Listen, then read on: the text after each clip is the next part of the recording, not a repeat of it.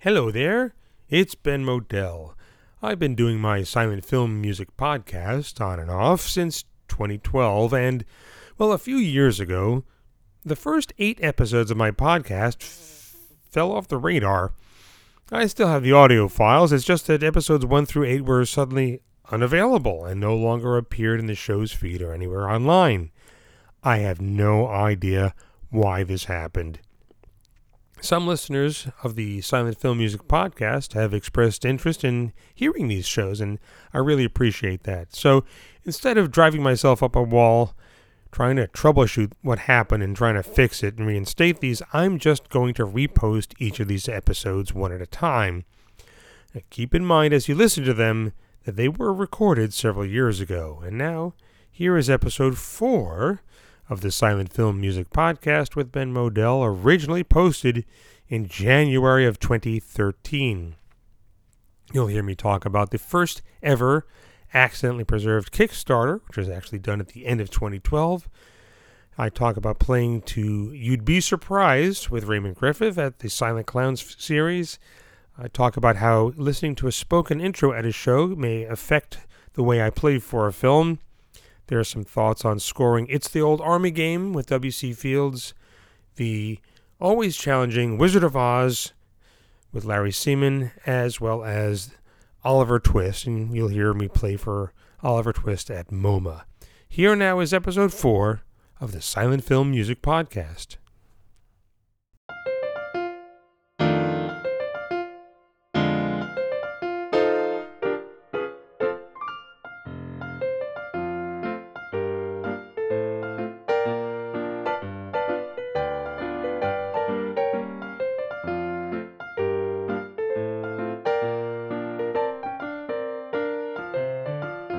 Greetings and Happy New Year! This is Ben Modell with the Silent Film Music Podcast. Yes, I realized that episode 3 was released in July of 2012, and here we are with episode 4 in January 2013.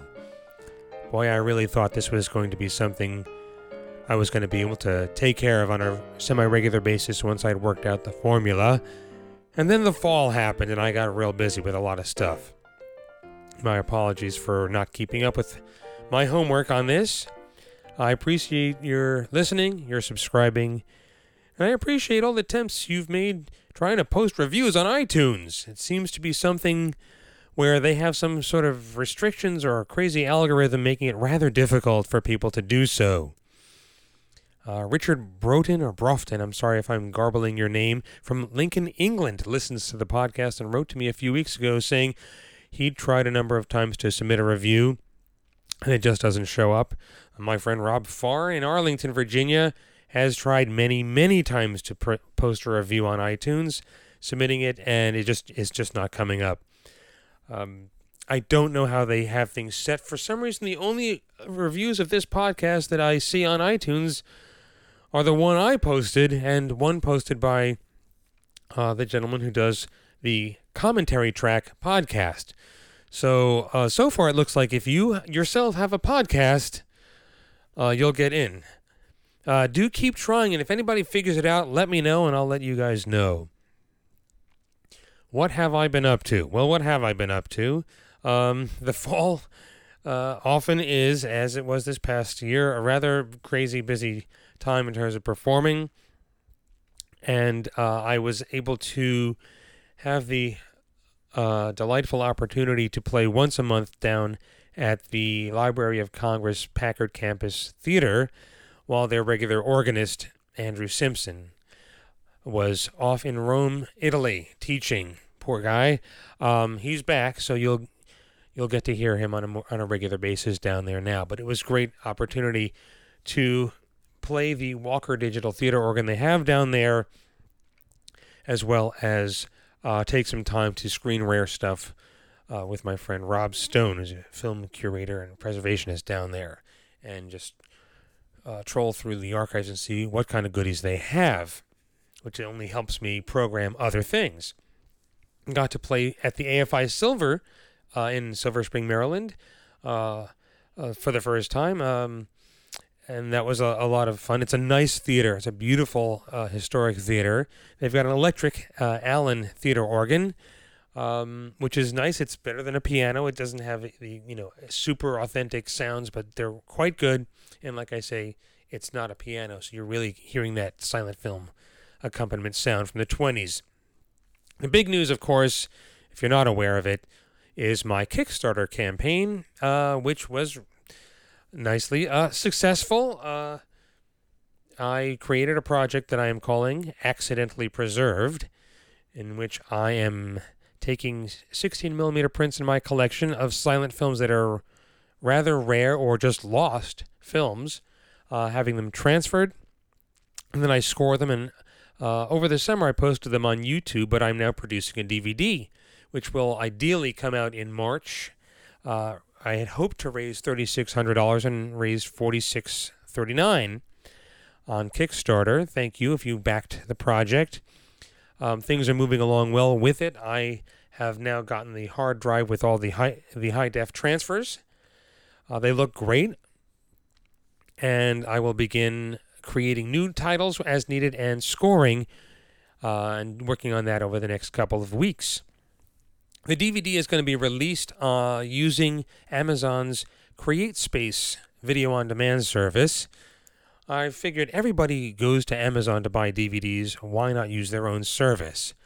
And in doing research, I've discovered that there are a couple of studios that are now using them to release their product. There's a press release I saw from a few months ago where I think Sony, some division of Sony and Lionsgate are releasing some things the way the Warner Brothers Archive is working.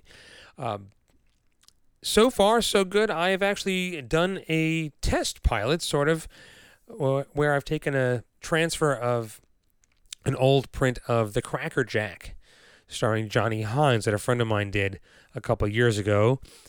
Tweaked it a little bit, created a couple of titles to bridge gaps in the print, scored it, made a DVD, authored it, and sent it off to CreateSpace to see how long does it really take, what sort of loopholes there might be, any kind of snags, so I get the bugs out of the system before I submit the accidentally preserved DVD.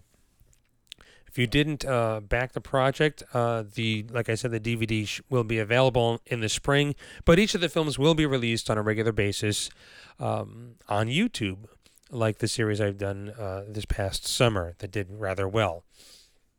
And who knows, if this is a success, I will not only be releasing more rare and lost silent comedies in 16mm, but if I can get access to other public domain silent films in decent prints, I'll be able to release them on DVD. Could be a new or an additional business model for this sort of thing, for films that Kino or Criterion or Flickarelli might not be that interested in, but which should be available. There's an article I read online, actually it's from a few years ago, called The Long Tail, all about the importance in this era that we're in now of making everything available, and because you never know who's going to find it, and make it popular. It may just catch on to a trend elsewhere. With Amazon, there's this, when you buy something on Amazon, you get this little notification saying, well, people who bought this also bought this. So you never know. And there isn't quite a bit of material, so we'll see how it goes. There's no lack of material for other accidentally preserved DVDs. I've got an additional 6 or 7 beyond what'll be on the first DVD, but there are a couple of other collectors who've offered stuff from their collection for the series. Some of the things that are going to be on the first DVD are films sent in to me. There's a collector who just wrote me an email and said, I've boxed up some films. I want to send them to you for your series. What's your address? There's so much material out there, and it deserves to be seen.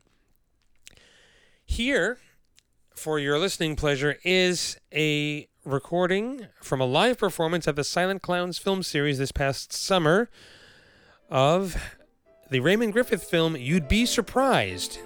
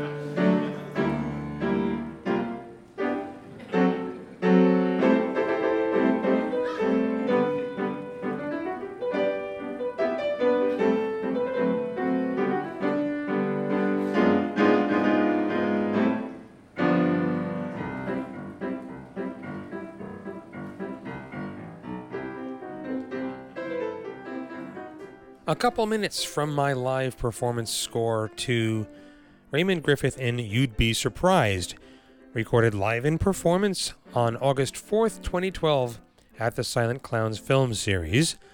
The show is held at the Bruno Walter Auditorium at the Library for the Performing Arts at Lincoln Center.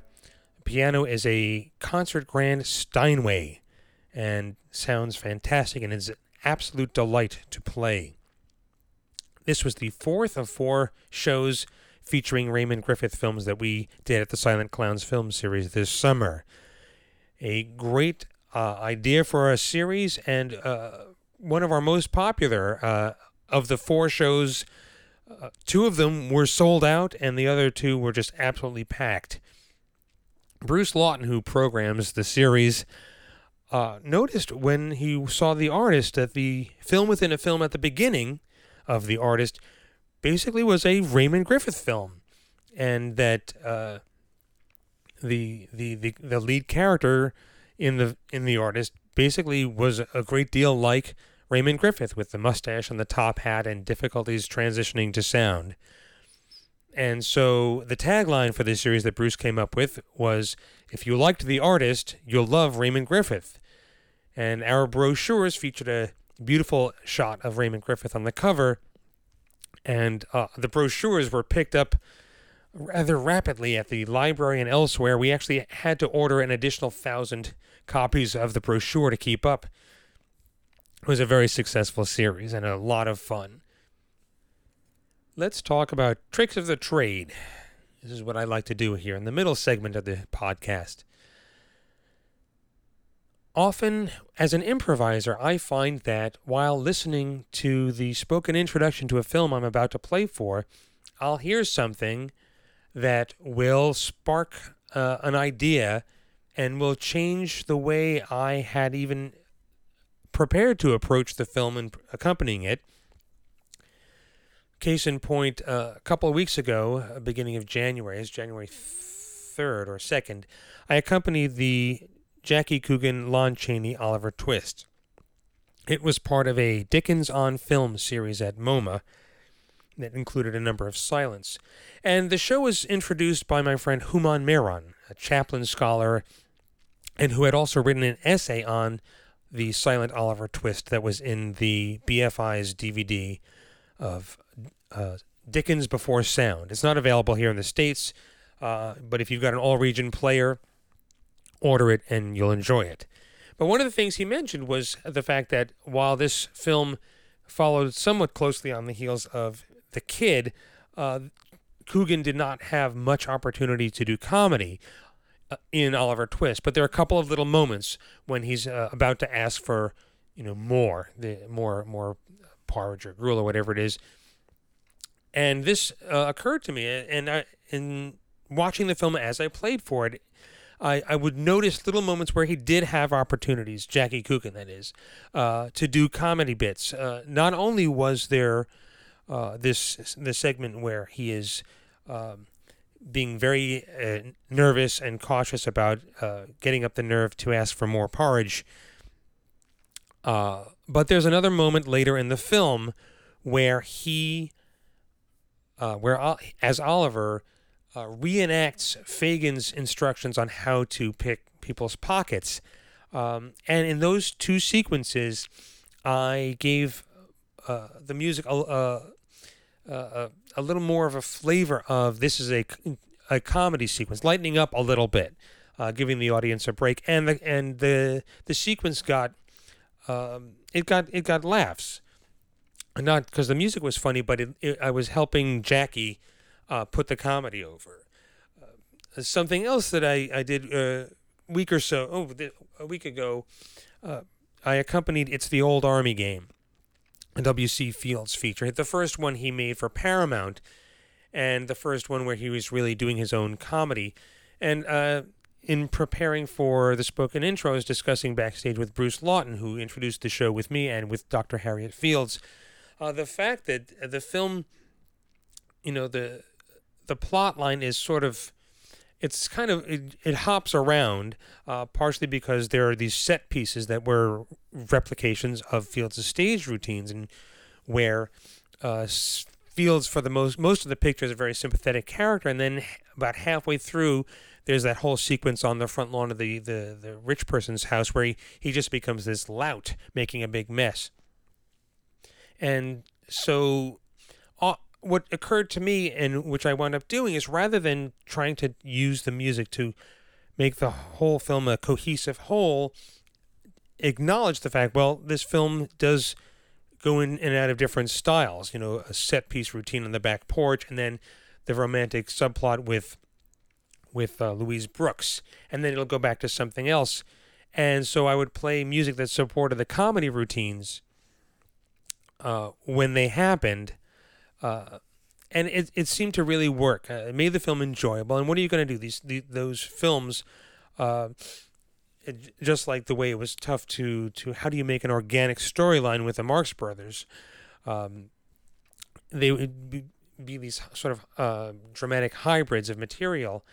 It reminded me of when I accompanied the Larry Seaman Wizard of Oz at the Cinestation in Massillon a year or so ago. As most of us know, it's probably one of the worst silent films ever made. And when you accompany a film, you don't say, well, this stinks, what am I going to do? You make it work as best as you possibly can. Larry Seaman put a lot of money and hard work into the picture and did not intend to make a mess of The Wizard of Oz, although that's what it is. And I accompanied it acknowledging, okay, it's this schizophrenic film that is sometimes a well-made costume picture along the lines of Peter Pan, and then on the other hand, it's also it's a Larry Seaman two-reeler with people falling into haystacks and falling into mud puddles, and poor Spencer Bell acting excruciatingly frightened for comic effect throughout the film. So I just played it that way, and I got some comments after the show that indicated to me that people actually sort of enjoyed the film, and that my score might have helped that. It's one of the things you have to take the film as seriously as the people who made it did, and try to make it work for a contemporary audience. Here are a couple of minutes from the live performance recording of my score for Oliver Twist, recorded live in performance, January 2nd at the Museum of Modern Art's Titus II Auditorium on their Steinway Baby Grand piano.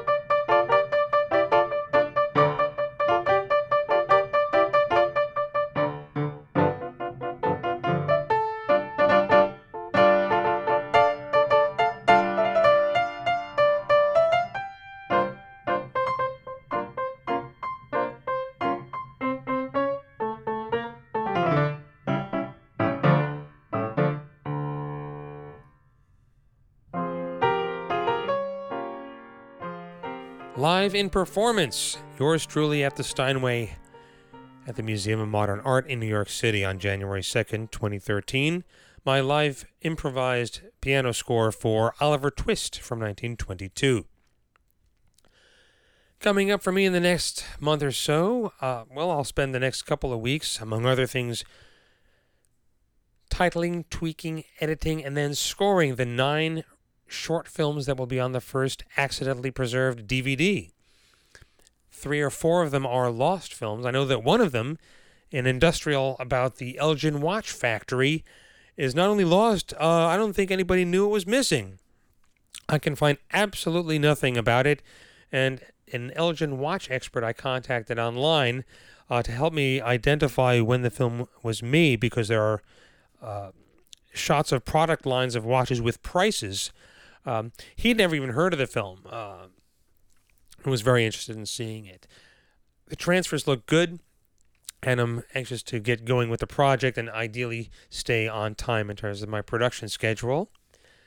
At the end of January, I will be back at the Packard Campus Theater at the Library of Congress down in Culpeper, Virginia, accompanying Maurice Tourneu's The Wishing Ring, just elected to the National Film Registry.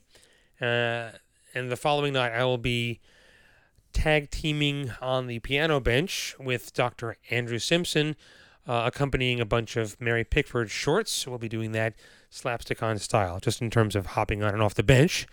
And then the following night, I will not be there, but you will get to hear Andrew play for Dorothy Vernon of Haddon Hall on the organ. I'll be accompanying that film 1 or 2 times in April, and that is a print from Belgium. It's the only print around, so when it comes to your town, go see it. It's not available on DVD. I will also be traveling to Boise, Idaho at the beginning of February. I've been doing things with the Boise Philharmonic for the last 8 or 9 years, initially working with their Treasure Valley Youth Symphony, performing my orchestral scores, and the last 3 years I've been working with the grown-ups, the Boise Philharmonic Chamber Ensemble. This year they're doing my orchestral scores for Cops and The Immigrant, and they're bringing me out. I think this is my 5th time going out to Boise to accompany 2 short films on the theater organ. Their concerts, at least for this series that they call musical movies, are held in the city's original 1927 Egyptian-style movie palace, which was saved from the wrecking ball and restored. And the organ there is the original installation Robert Morton theater organ, and has had some work done on it, and it sounds great. I'll be accompanying The Uneasy 3 and Papa's Boy, a Lloyd Hamilton short, on the organ at the concert. Looking forward to that and everything else that's coming up on the horizon. And that brings us to the end of episode 4 of my Silent Film Music Podcast. I look forward to doing episode 5. I thank you so much for listening and for subscribing and for anything you do to help promote the podcast. I wish you much luck submitting reviews and getting it accepted by iTunes. If you like what you're hearing, send me an email, send me a message on Facebook. I am on Twitter at Silent Film Music. Everything you've heard in this podcast, both the music and everything I've said, is copyright 2013 by Ben Modell, all rights reserved. Thanks, and I'll see you at the Silence. Bye now.